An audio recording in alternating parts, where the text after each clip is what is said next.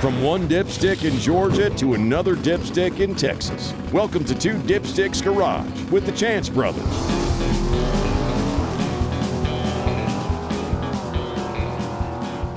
Did you find a happy home for the Tundra? We did, and this is my bittersweet story, but we did. We found a happy place for the Tundra to go, and so like I said, I had bought the Maverick on a Saturday. That following day, Sunday, I was taking a flight to go to London, and was in London those 2 nights, and then Paris 2 more nights, and then back on Thursday for work, and then Friday came back around. I was upside down. I didn't know what day it was, and then I think it was Saturday. I finally was able to get it. Saturday night, I was finally able to get around and list the Tundra. And so I had spent really most of the day Saturday detailing, making sure that it was as pretty as it could be, took all the pictures of it, got it listed at 10 p.m. on Saturday evening. And so from our discussions that we've been having, trying to figure out what the market was going for, what people were listing it for, and then what actually people were selling it for. So obviously, how long has it been sitting on the market at the price? My pitch to my wife historically was $20,000. Mm-hmm. So the market, I think, has wavered a bit now that supply has come back up. So I think we've seen that decline a little bit. Perhaps you could try to find an opportunity to get 20, but it's going to take a while. The price that I had in my mind, the gut feeling I had was $17,500. So I listed it for $17,500. I put it on Auto Trader first. I paid the $49 fee for Auto Trader, thinking that that was a sound place to go. And then I did Facebook Marketplace because everybody throws stuff on Facebook Marketplace. It's just so easy. True story. Then cars.com, because some people still look at that, I think. Very true. Actually, I found the Golf R on cars.com. Oh, okay. So I had them on those. Then as soon as you throw something up on Marketplace, bots just come out of the woodwork. These bots are quick, man. And they were, is this item still available? I was like, this item. And then you look at their profile, and they've been a Facebook member since 2023. And they have one picture up there, and they've got a weird name. And I was like, all right, well, going to go ahead and block these 3 that responded immediately. But then I got a real reply that night. I think it was an hour later. I got a reply from this guy that said, would you take $16,000 for it? Mm-hmm. And I was like, I mean, maybe. Or I was like, how are you offering this so quickly? I was talking to him a little bit more. I said, I'd like to get a little bit more than that. I'm going to hold out if it's okay for you, after I asked him if he could get up any higher. And he said, 16 is all I've got. And I said, okay, well, I'll keep you in mind. He said, please do. And then the next morning, I woke up to a few more messages, and there was a gentleman who had reached out to me and started asking some really good, detailed questions on the truck.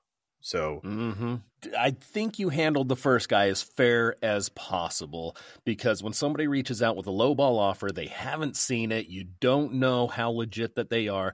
I think the best thing you can do is say, I appreciate it. It's been listed for a whole hour. Yeah.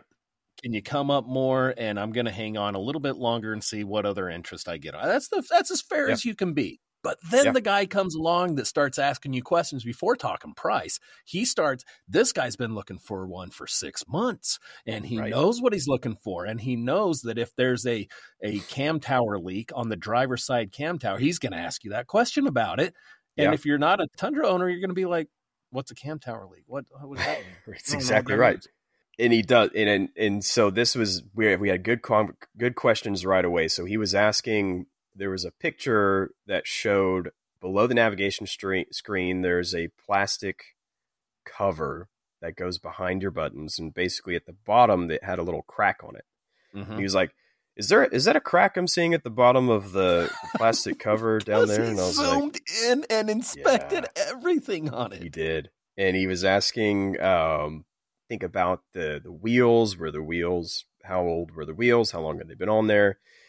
And he asked one of the questions that I am glad he asked, which means he knows about these trucks. He said, is there any lifter noise in the engine?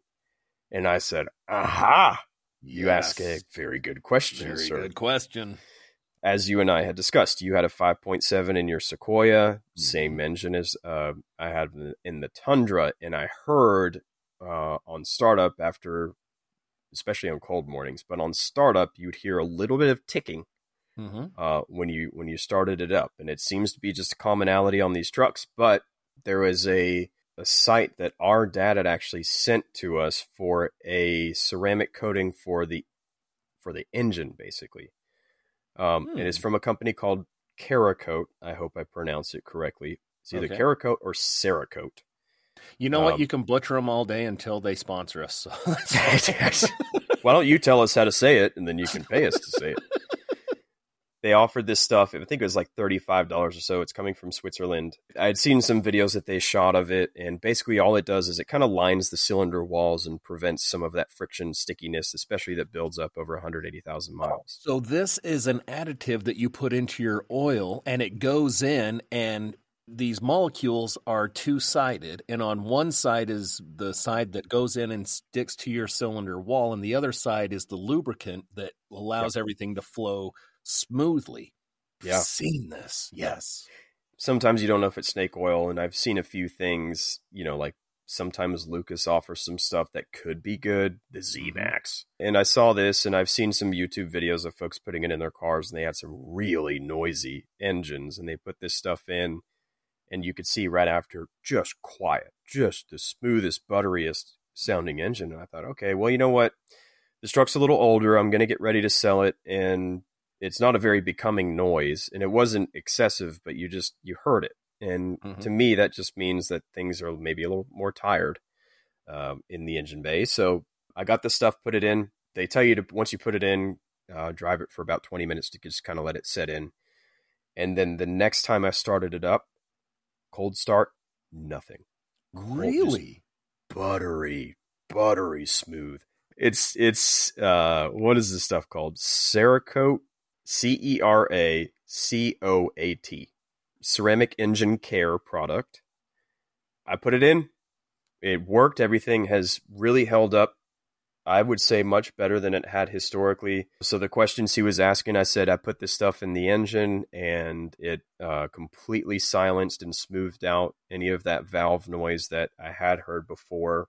He asked a few more questions, really good questions, and then I think at one point we started getting close to talking about price. He was asking how flexible I was, and I said, "Hey, look, I've already got an offer back pocket for 16," which was great. So I was very fortunate to have that offer come in, so that way I could tell folks, "Look, I've already got 16 on the table. You got to beat it to get it, basically."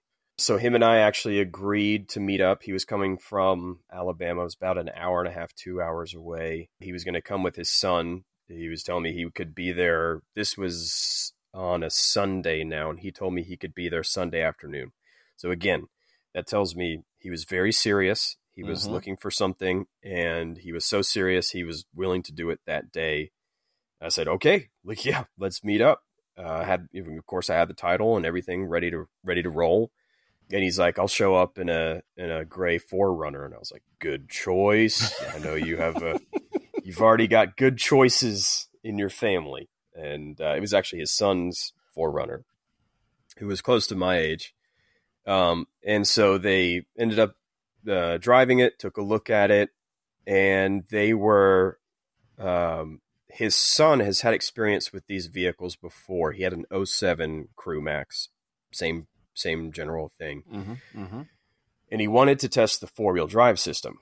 So he put it in 4 high, no problem. Went into 4 high, and after 4 high, he proceeded to put it in 4 low, got into 4 low, no problem. And then he tried to take it out of 4 low, and then there became, I wouldn't say a problem, but it took a while to come out of 4 low. And he was kind of driving around in the parking lot, making circles, trying to get it out of 4 low. And, you can read the instructions of what to do, but basically you're supposed to go around 5 miles an hour or so, rolling straight to get 4 low to disengage. He was kind of doing that, but I think he was going too slow, and I was trying to be a little polite. He acted like he knew what he was doing.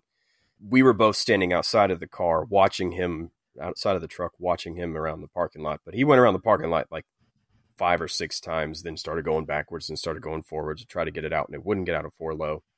And then I think he finally started going fast enough, and then you hear the pop of it coming out of 4 low. I was like, oh, that was a bit of a noisy pop coming out of 4 low, but okay, it came out. I had never had it in 4 low since I owned it. I've only ever used 4 high when we were in that crazy Texas snowstorm in 21, I think it was. He got it out of there. There were no error messages or anything after he got out of it and was able to get back in 2 high. And I was like, whew, that was interesting. Never done that before, so I don't know. What he was saying was his experience is if you don't use 4 low in these trucks, the solenoids can start getting stuck. Yes. And if you don't often get in and out of it, they just kind of gum up. And so his thought was, we just need to do that a few more times to make sure that everything kind of lubricates itself. Yes. And he was telling his dad, best case scenario, we just drop it, clean it out, and then put it back together just for safety's sake to make sure that the 4 low will work. But I guess the good news is we were able to get out of 4 low. Yeah. Well, that would have been a long ride home. Long, slow ride home. They were good with it. They loved the truck because, of course, she's just the sweetest girl as could be. We agreed on a price. So I listed for $17,500. He came in at $16,500. I said, you got to get closer to 17. He's like, well, I don't have 17. And I said, well, how close can we get? And so we agreed on $16,800.